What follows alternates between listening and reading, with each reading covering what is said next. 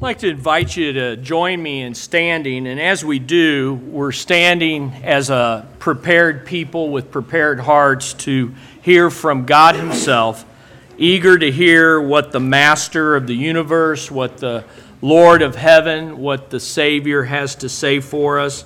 And whether you're saved or far from God or searching or seeking, all that we have to offer you here at Glenwood comes from the Word of God. And so turn with me, if you would, to 1 John 2, 18 through 27, or page 708 in a pew Bible that you can pull out there in front of you, and follow along as we read together 1 John 2, 18 through 27. Little children, it is the last hour. And as you have heard that the Antichrist is coming, even now many Antichrists have come, by which we know that it is the last hour. They went out from us, but they were not of us. For if they had been of us, they would have continued with us. But they went out, that they might be made manifest, that none of them were of us. But you have an anointing from the Holy One, and you know all things. I have not written to you because you do not know the truth, but because you know it, and that no lie is of the truth. Who is a liar but he who denies that Jesus is the Christ? He is Antichrist, who denies the Father and the Son. Whoever denies the Son does not have the Father either. He who acknowledges the Son has the Father also. Therefore, let that abide in you which you have heard from the beginning. If what you heard from the beginning abides in you, you also will abide in the Son and in the Father. And this is the promise that He has promised us, eternal life. These things I have written to you, I have written to you concerning those who try to deceive you. But the anointing which you have received from Him abides in you, and you do not need that anyone teach you. But as the same anointing teaches you concerning all things, and is true, and is not a lie, and just as it has taught you, you will abide in Him. Let's pray. Father, we come as a people in need of your word and in need of truth in a world of lies and liars. Father, we need you to remind us that we know the truth, that we are called to live the truth, and we are called to discern those who do not teach the truth. Lord, I pray that we as a people will be eager to hear and quick to apply that which we will hear today through the preaching of your word. Lord, make us a people who have learned to discern truth from error, and we will give you the glory for it. In Jesus' name, amen.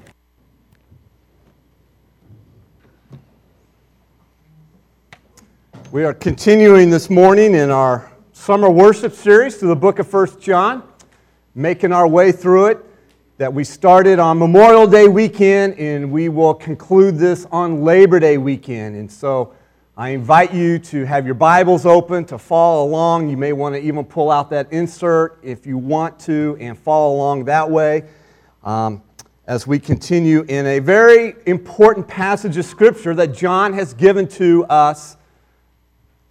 And so let's look at it together. Kelly Grant says in an article on consumer fraud, she says, it's time to keep an eagle eye on your finances. Now, why would she say that? Well, because statistics abound to indicate that consumer fraud is an ongoing issue. Experts agree that somewhere around 12% of American adults, around 32 million people, are conned out of money every year. In fact, just this last week, perhaps you read it, an article in the Kansas City Star talked about a 40-year-old woman or a woman in her 40s, lives out in Lenexa, Kansas, was scammed out of $10,000. In fact, she was the victim of scammers who pretended to represent the U.S. government and offer free government grants to loyal tax-paying citizens. Well, she sure paid her fair share to somebody there.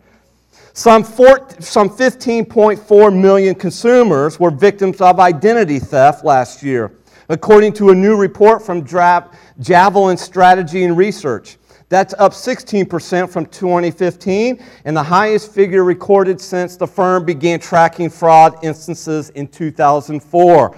All of the underlying types of fraud we measure are up, said Al Pascal, a senior vice president and research director for Javelin. According to Bill Frey, a staff writer for Debt.org, he says, and I quote, "The definition of consumer fraud is any instance in which an individual suffers a financial or personal loss because of unfair, deceptive, false, illegitimate, or misleading business practices. Consumer fraud," he goes on and says, "targets the most naive segments of the population, with the elderly and college students being the most frequent victims. But the truth is that even the savviest consumer can be a target of consumer fraud." Listen, to avoid being ripped off, bamboozled, you must stay alert. It's time to keep an eagle eye on our finances, as Kelly Grant says. Todd Tresder, founder of FinancialMentor.com, says, "An educated consumer is the con man's worst enemy." It seems at least once a week there is a story in the news involving consumer fraud and their victims. And if it happens to you, repairing the damage can be very time-consuming and especially costly. And so it's important to avoid scams before you become a victim. It's traumatic when deceivers steal your identity, when deceivers steal your money. But there's something far more traumatic, far more tragic to avoid, and that is spiritual deception. The stakes are much higher than someone's life savings. The eternal destiny of people's souls are at risk. Since the days of the Apostle John, Satan has planted his spiritual deceivers in the church where they prey on the unsuspecting or the more naive believers in Jesus Christ. Listen, Satan does not care how you live or what you do as long as you reject Jesus Christ or replace Jesus Christ. And Satan will work to accomplish that through whatever means possible, including what John highlights here in our passage today: spiritual deception. And like in John's day, we are living in an age of deception. Therefore, notice this coming up on the screen, notice this in your notes, in an age of false teachers and false teaching, true believers must avoid this. We must avoid spiritual deception. Now the obvious question is, how do we do that then? How do we, as true believers in Christ, followers of Jesus, how do we avoid the spiritual deception that is around us? How do you distinguish false teachers from true teachers, false teaching from true teaching? John tells us in 1 John 2:26, "These things I have written to you concerning those who try to deceive you." This word deceive, it literally means to seduce. It's the idea of being led astray from something. And in this case, you are being led astray from the truth of God, the truth of Jesus Christ. John is warning us here. He's warning us that false teachers are going to try to seduce you and lead you astray from the truth, and that we have to be on guard about it. We must be aware of it. We must avoid spiritual deception. We live in a day when spiritual truth, though, is minimized. It seems today that almost anything can pass for gospel truth. Tolerance, unity, and love are viewed as much more important values, if you will, than truth. In fact, if you affirm the truth of Jesus Christ, you are oftentimes labeled as very narrow or even bigoted. But biblical truth is never divorced from love. Make no mistake, John himself, as the apostle, he's known as the apostle of love. And yet, it's obvious here in 1 John, and in particular this passage, but really through all 5 of these chapters here, he is also the apostle of truth. So now you have an apostle who is known as the apostle of love, but he's the apostle of truth, and they go hand in hand. They are not divorced. Up to this point, John has called out these false teachers, but he's done so indirectly. But now he calls them out by name. He calls them Antichrist. He goes so far to even call them liars. He makes it clear that they will try to deceive you. They will try to seduce you, and that as true believers, we must avoid their spiritual deception. In fact, if John was here today, he would stand and he would say something where people would mock him for this. The media in our culture would mock him for this big idea here, that it is better to be divided by truth than to be united by error. Better to be divided by truth than to be united by error.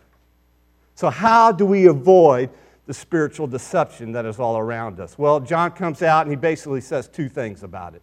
Let me unpack it for us here this morning. Number 1, he says, be aware of the spiritual deception. And in being aware, he says, be discerning. Be discerning. Notice what John writes again in verse 18. He says, little children, it is the last hour. And as you have heard that the Antichrist is coming, even now many Antichrists have come, by which we know that it is the last hour. Now it's interesting to note once again that John addresses this warning to whom? Children. Very good. Little children, in fact, he says. As we saw this last week, this term refers to all believers in Jesus Christ. It's a term of love. It's a term of endearment. And it's almost as if John is writing as a spiritual father now to his little children in the faith. He loves them. He's concerned about them here in these last days, these last hours. And he knows that little children are also easily what? Deceived. I mean, I remember as a father when my boys were rather young, man, it was so fun to, to tease them, and you could just, they're so gullible, right? You could just tell them anything and they almost believe it, and they're easily deceived, and you can have a lot of fun with that. But in this case, it's very serious. John knows something, that we as believers in Christ, we can be gullible, we can be deceived. And he says, listen, we need to be discerning. And then John tells us why we need to be discerning. Notice this in your notes here. We are living in the last hour of deception, with many antichrists around us, and with the Antichrist still to come.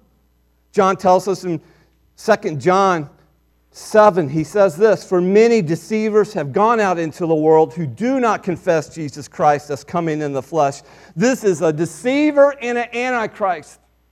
This word antichrist, it means against Christ or even in the place of Christ. The primary idea in this context is that these deceivers, these antichrists, are against Christ. And as we will see in a moment, these false teachers, they're almost, in essence, they're pro-Jesus, but anti-Christ. And you're like, how can that be? Exactly. Pro-Jesus, but anti-Christ. And interesting, there could be no anti-Christ if there was not the true Christ. And so in essence, even their coming, these many antichrists, the fact that they're there, that they're prevalent, that there's a proliferation of them, is a witness concerning the true Christ. Now, let me unpack here just for a brief moment the there's three phrases that John uses in this passage that we probably need to get a better understanding of so that we can be discerning about the deception that is around us. And so notice the first phrase, this last hour phrase. What does that mean? Well, notice here, it refers to the entire time period between the first and the second comings of Jesus Christ. When John talks about the last hour, he's not talking about duration of time, as in your watch or on your phone that you look at. Rather, he's referring to more of an epoch of time. So last hour doesn't mean the last 60 minutes of life on earth, but rather the entire period between Christ's first coming and his second coming that is still to take place. The last hour began back in John's day, and it has been growing in intensity ever since. Jesus warned us in Matthew 24 that as the gospel spreads throughout the world, so will false teaching spread. It will increase. Paul refers to this time period as the latter times in 1 Timothy 4. And Peter calls it the last days in 2 Peter 3. And when the last hour ends, it will mark the passing away of this world in which we live, this dying world. We saw already in chapter 2 that this world is passing away. It's on a crash course for destruction. And there's nothing we can do to save it. And when the last hour ends, it will mark that passing away of this dying world, culminating in the return of Jesus Christ and the restoration of God's people. And so we would do well to remember that every hour, in a sense, is the last hour, and that every decision is a choice to align ourselves either with the living God or with this dying world. And so a great question even now is to ask, who or what am I aligning my life to or with? Am I aligned with the living God, or am I aligned with this dying world that is passing away? Folks, we are living in the last hour, and Jesus is coming. Number two, the second phrase here is the Antichrist. This refers to the coming world ruler energized by Satan who will seek to replace Jesus Christ. Now, John makes a distinction between many antichrists who are already here and the Antichrist who is coming at the end of the age. Paul describes in 2 Thessalonians 2 how the Antichrist will rise to power as Satan's Superman and dominate the world for the purpose of replacing Jesus Christ and opposing him. This counterfeit Christ will come on the scene of world history, and the whole world will just kind of marvel at him and will follow him and be seduced in the process of doing so. In fact, according to Revelation 13, Satan will indwell him and give him his power, his throne, and his great authority. And it even goes on and says that every nation will worship him as a, quote, God. You may be wondering, well, when is he coming? Could the Antichrist be alive even now? Well, it seems like all the evil leaders in the world were thought at one time to be the Antichrist, from Napoleon to Adolf Hitler to Saddam Hussein, and I'm pretty sure every president since John F. Kennedy has been called the Antichrist, whether Republican or Democrat. Whether he is alive or not, I do not know. Only God knows. Here's what we do know, though, is the Antichrist will come, and many Antichrists have already come. In fact, many Antichrists, who are they? What are they? Well, notice this in your notes. Many Antichrists refers to false teachers who embody the spirit of the Antichrist. In 1 John chapter 4, verse 3, in fact, next Sunday, Pastor Chris will preach and kind of do a part 2 of this idea of false doctrine and false teachers. And he will dissect for us chapter 4, verses 1 through 6, more in detail. But if you go over there, you'll notice even now in verse 3 of chapter 4, John talks about this spirit of the Antichrist. And here in our text in John 2:22, John makes plain what the spirit of the Antichrist is all about. He basically says these false teachers are liars who distort the truth of Jesus Christ. In other words, they twist it. And their strategy is deceptive. It's seductive. Now, they don't directly oppose Jesus Christ. Instead, they redefine him. And they will leave just enough truth in there to deceive you if you're not discerning. They will say stuff like, oh, he's good, but he's not God. He may be a son of God, like we can be sons and daughters of God, but he is not the true son of God. He may have died on the cross as a martyr, but he did not die as our Savior. False teachers always diminish the person of Jesus Christ and the work of Jesus Christ. The core truth of Christianity is just that. That is the core gospel. The person and work of Jesus Christ. That if you get it wrong there, you get everything else wrong. Now, while these false teachers in John's day, they weren't promoting necessarily our modern day cliche that we sometimes hear, that even though we don't believe the same things about Jesus, we still worship the same God. I'm sure you've heard that said once or twice. But the root error is still the same. And such tolerance is intolerable to John. Yes, we are to love our enemies. We are to love people that are far from God, who need to hear the gospel of Jesus Christ. But love does not tolerate false teaching about Jesus Christ for the sake of, quote, unity. It calls it out. It calls it what it is. And that's what John is doing here. And John tells us to be aware of their deception, to be discerning. Don't be duped by their false teaching.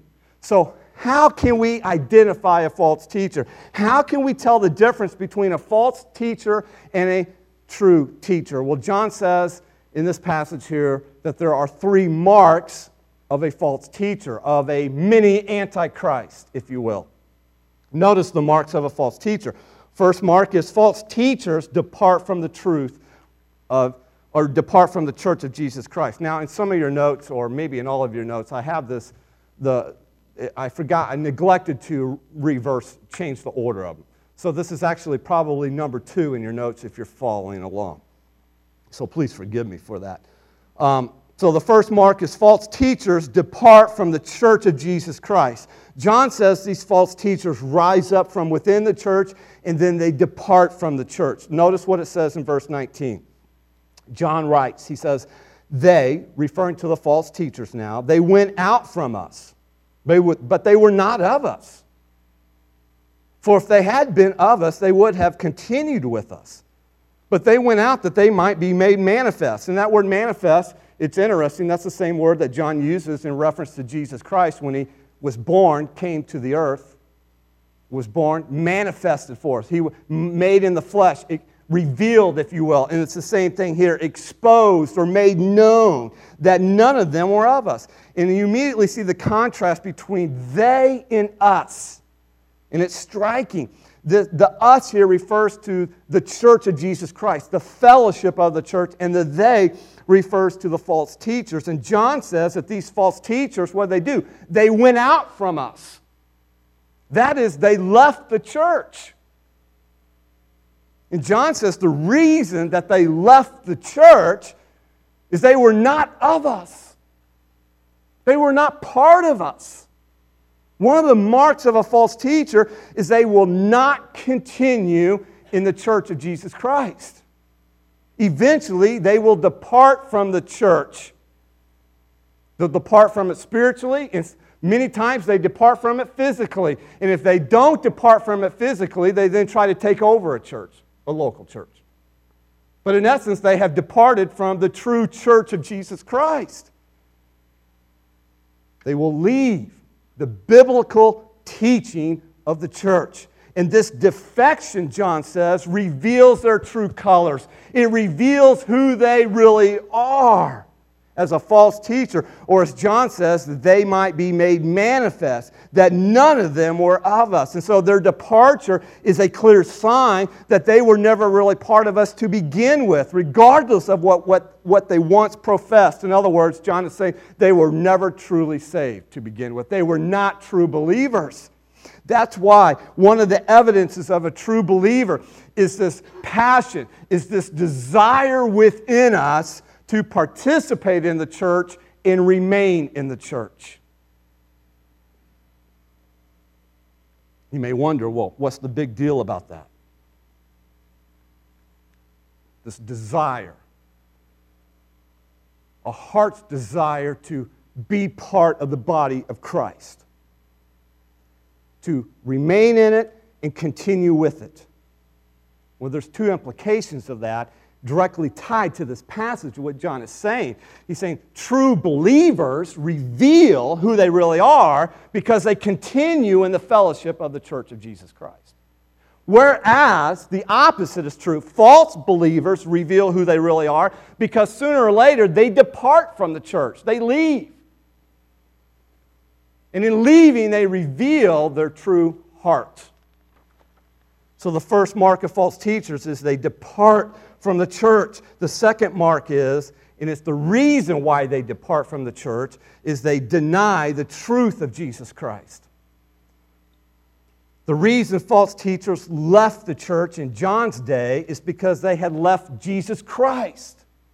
They denied the truth of Jesus Christ. And this is the great doctrine that sets Christianity apart from all other religions. Listen, Jesus Christ is God come in the flesh. Why? So that He could pay for our sins with His death on the cross. They no longer believed the apostles' teaching about Jesus Christ. They denied what the apostles taught. They denied the incarnation of Christ. They denied the humanity, in other words, and they denied the deity of Jesus Christ.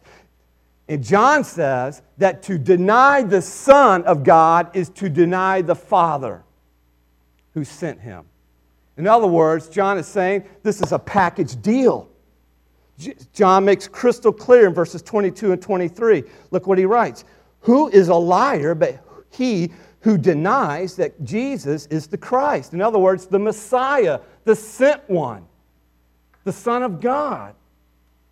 He is Antichrist who denies the Father and the Son. Whoever denies the Son does not even have the Father. He who acknowledges the Son has the Father also. And so the key question here this morning for every one of us is, what do you believe about Jesus Christ?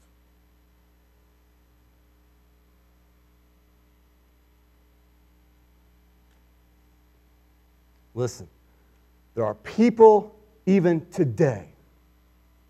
It is prominent in our culture today and even in churches today to say that we all worship the same God, we just disagree about Jesus. And John says that's a lie. You can't choose God and then reject Jesus Christ. You can't believe wrongly about Jesus and then be in a right relationship with God the Father. John says that is an impossibility.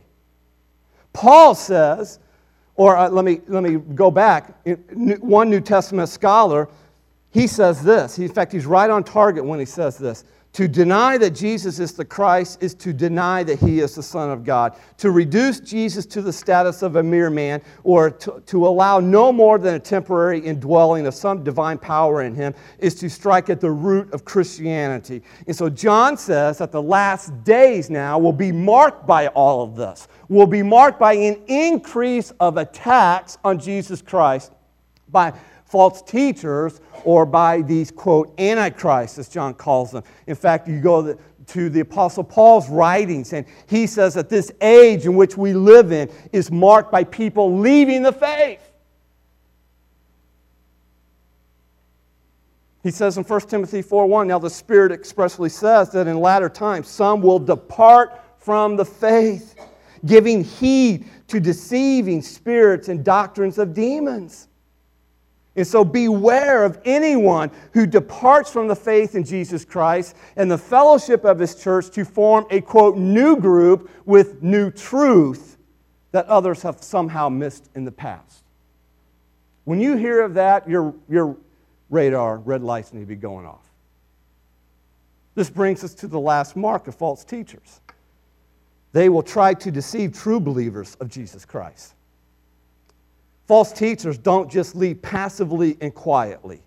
Instead, they actively try to sway others to leave with them.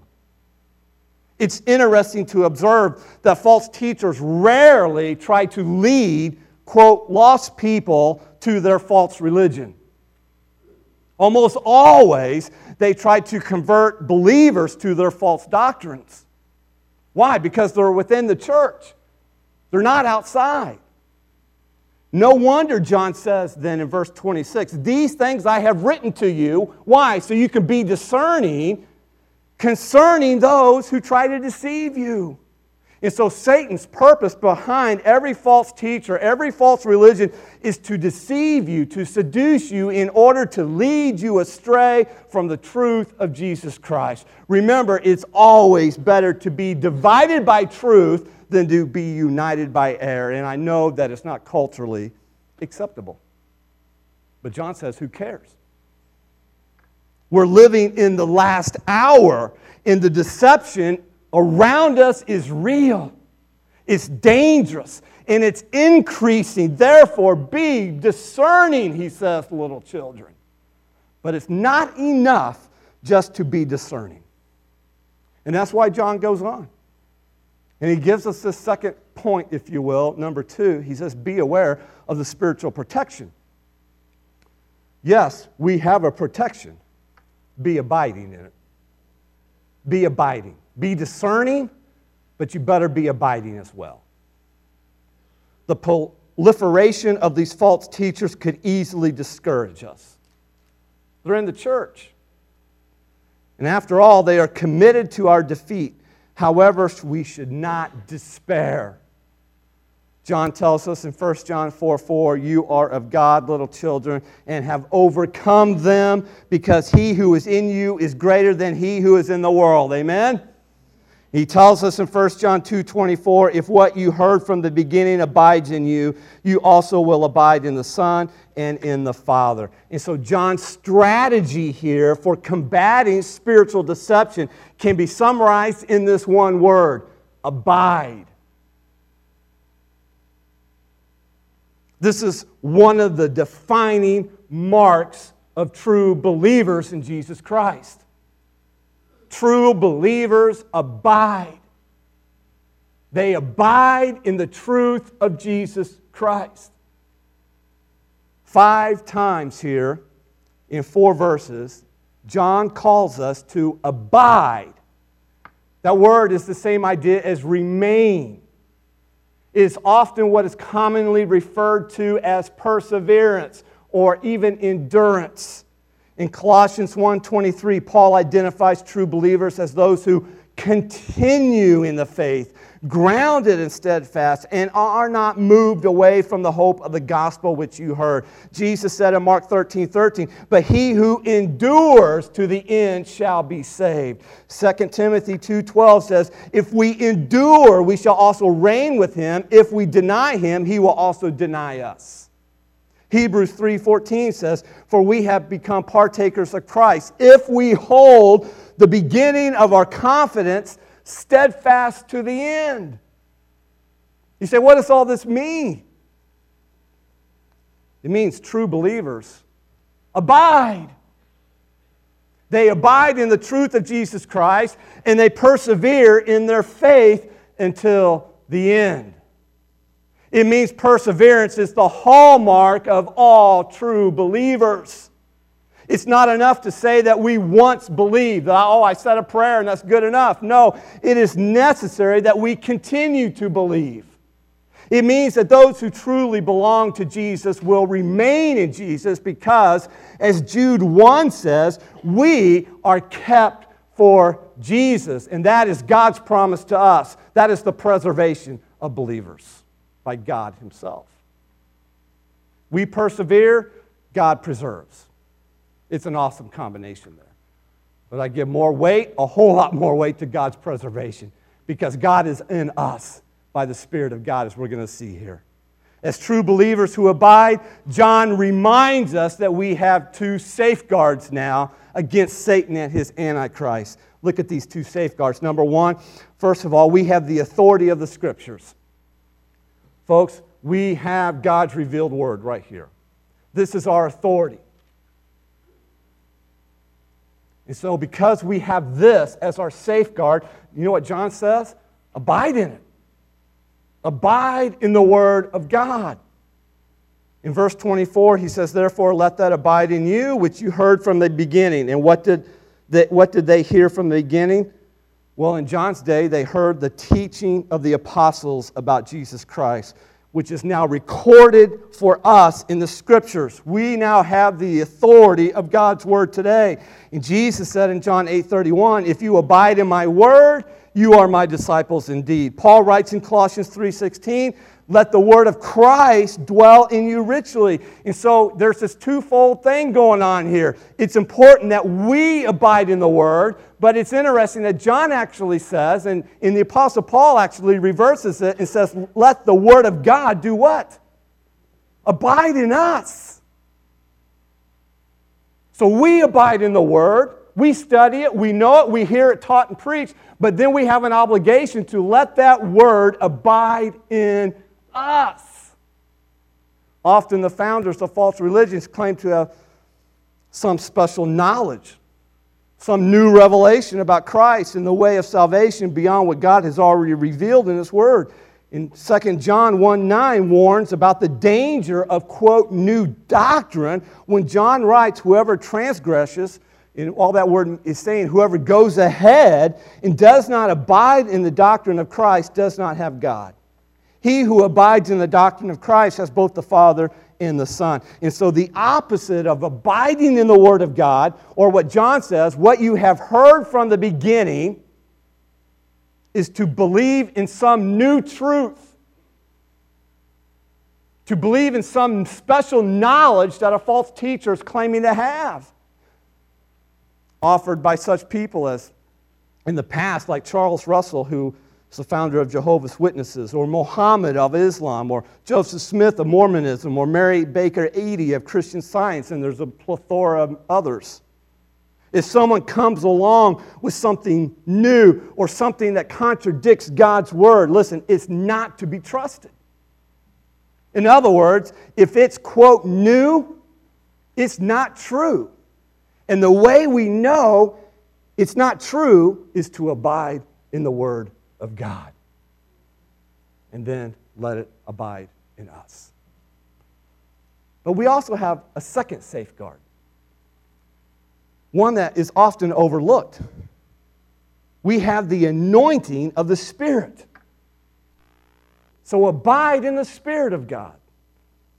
If you go back to verse 20, look what John writes. He says, but you have an anointing from the Holy One, and you know all things. Now, what in the world is he talking about there? What is this, quote, anointing? Well, it's simply the gift of the Holy Spirit that we received at salvation from the Holy One, which probably refers to Jesus Christ Himself. In other words, at the moment of salvation, everyone receives the Holy Spirit. You don't have to seek an anointing. You already have it. You don't have to get some second portion of the Spirit or some second blessing from the Spirit, because you already have all of the Holy Spirit that you're ever going to receive. And you received it at the moment of your salvation. Look what John says about the Spirit now in verse 27.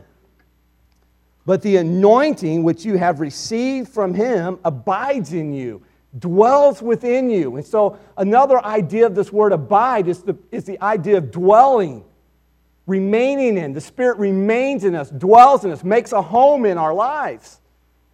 And you do not need that anyone teach you. Now, John's not saying that you don't need to come to church and listen to teachers and preaching. That's not what he's saying here. He's saying you don't need false teachers to teach you because you have the truth of God. You don't need to some false teacher to teach you some new truth. No, you have the Spirit of God who guides and teaches you.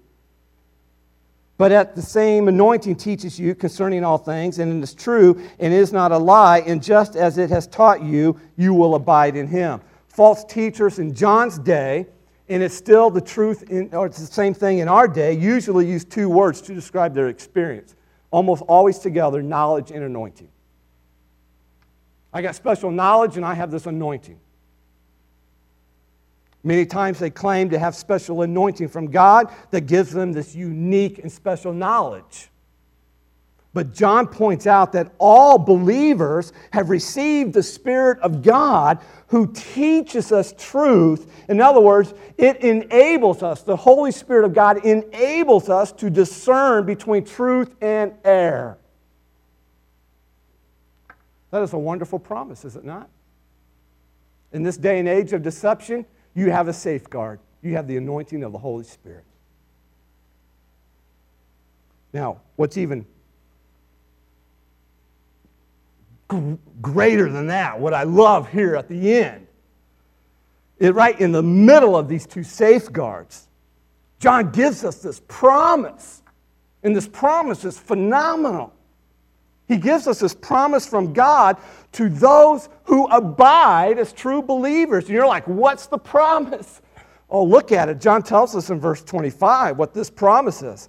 And this is the promise that he has promised us. And what is it? Eternal life. Is that not the best promise in all the world? And you thought the Royals winning yesterday was going to be a great promise. Nah. Now this is a great promise. Here's what I think's going on here.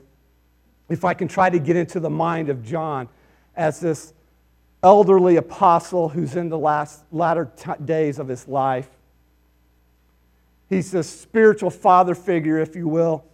And I think John knows something about life as a true believer. And he's trying to impart this wisdom to these little children, these believers. And I think John knows that this abiding in this age of deception is not easy. He knows the deception is increasing. He knows these deceivers are prevalent. And so John, it's like he holds up this banner for us.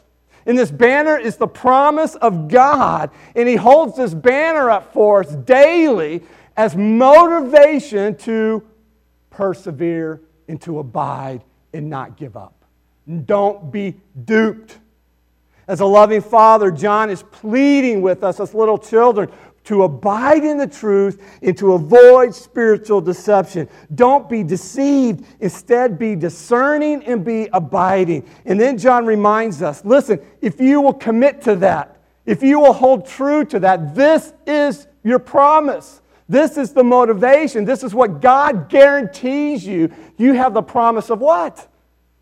Eternal life.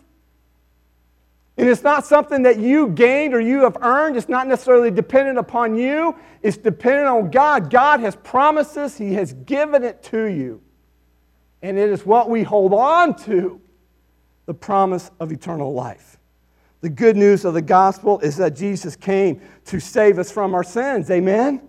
So that we could have this eternal life. This is the most relevant message one could ever hear. In fact, it makes everything else irrelevant if you don't know the gospel of Jesus Christ. The most relevant thing for you to know is that you are a sinner, but because of God's great love for you, Jesus came in the flesh to die on the cross for sinners like you. There is no hope apart from Jesus Christ. And so John, he pleads then, repent of your sin if you haven't done so, and trust in Jesus for your salvation so that you can claim the promise of eternal life. As true believers, then John also pleads, continue, be discerning, be abiding so that you can overcome the Antichrist. Being confident that he who is in you is greater than he who is in the world. Antichrist have indeed come. But folks, do you know what? There's something greater than that. Something more important than the Antichrist have already come. Do you realize Jesus Christ has come? And He is coming again. And so abide. Abide in the Word of God. Abide in the Spirit of God so that you will not be duped by these Antichrists and be led astray from the truth of Jesus Christ. Let's pray. Lord, we come to you this morning, and we are such needy people, but Lord, you have provided for every one of our needs, most of all our sin need, our need for a Savior in your Son, Jesus Christ. And so, Lord, help us to see our need. Open up our eyes, open our heart to see that we need Jesus, and give us the faith to confess Him as our Lord and Savior.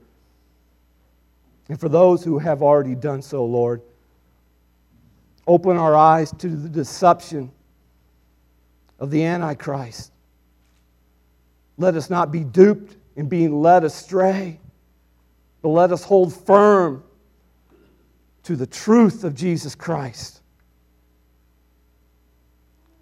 Lord, we thank you for what you are doing and will do. We look forward to the day when your Son comes to restore all things. And so, Lord, help us to abide and persevere till then. Praise team's going to sing. And as they do, I don't know how God is working at your heart, working in your heart, tugging at your heart, whatever the case may be. I plead with you to respond. Right where you're seated, will you pray? Reach out, cry out to Jesus Christ for forgiveness of sins for the first time, or maybe you need it again now, or just to recommit your life. Lord, help me to be discerning and abiding.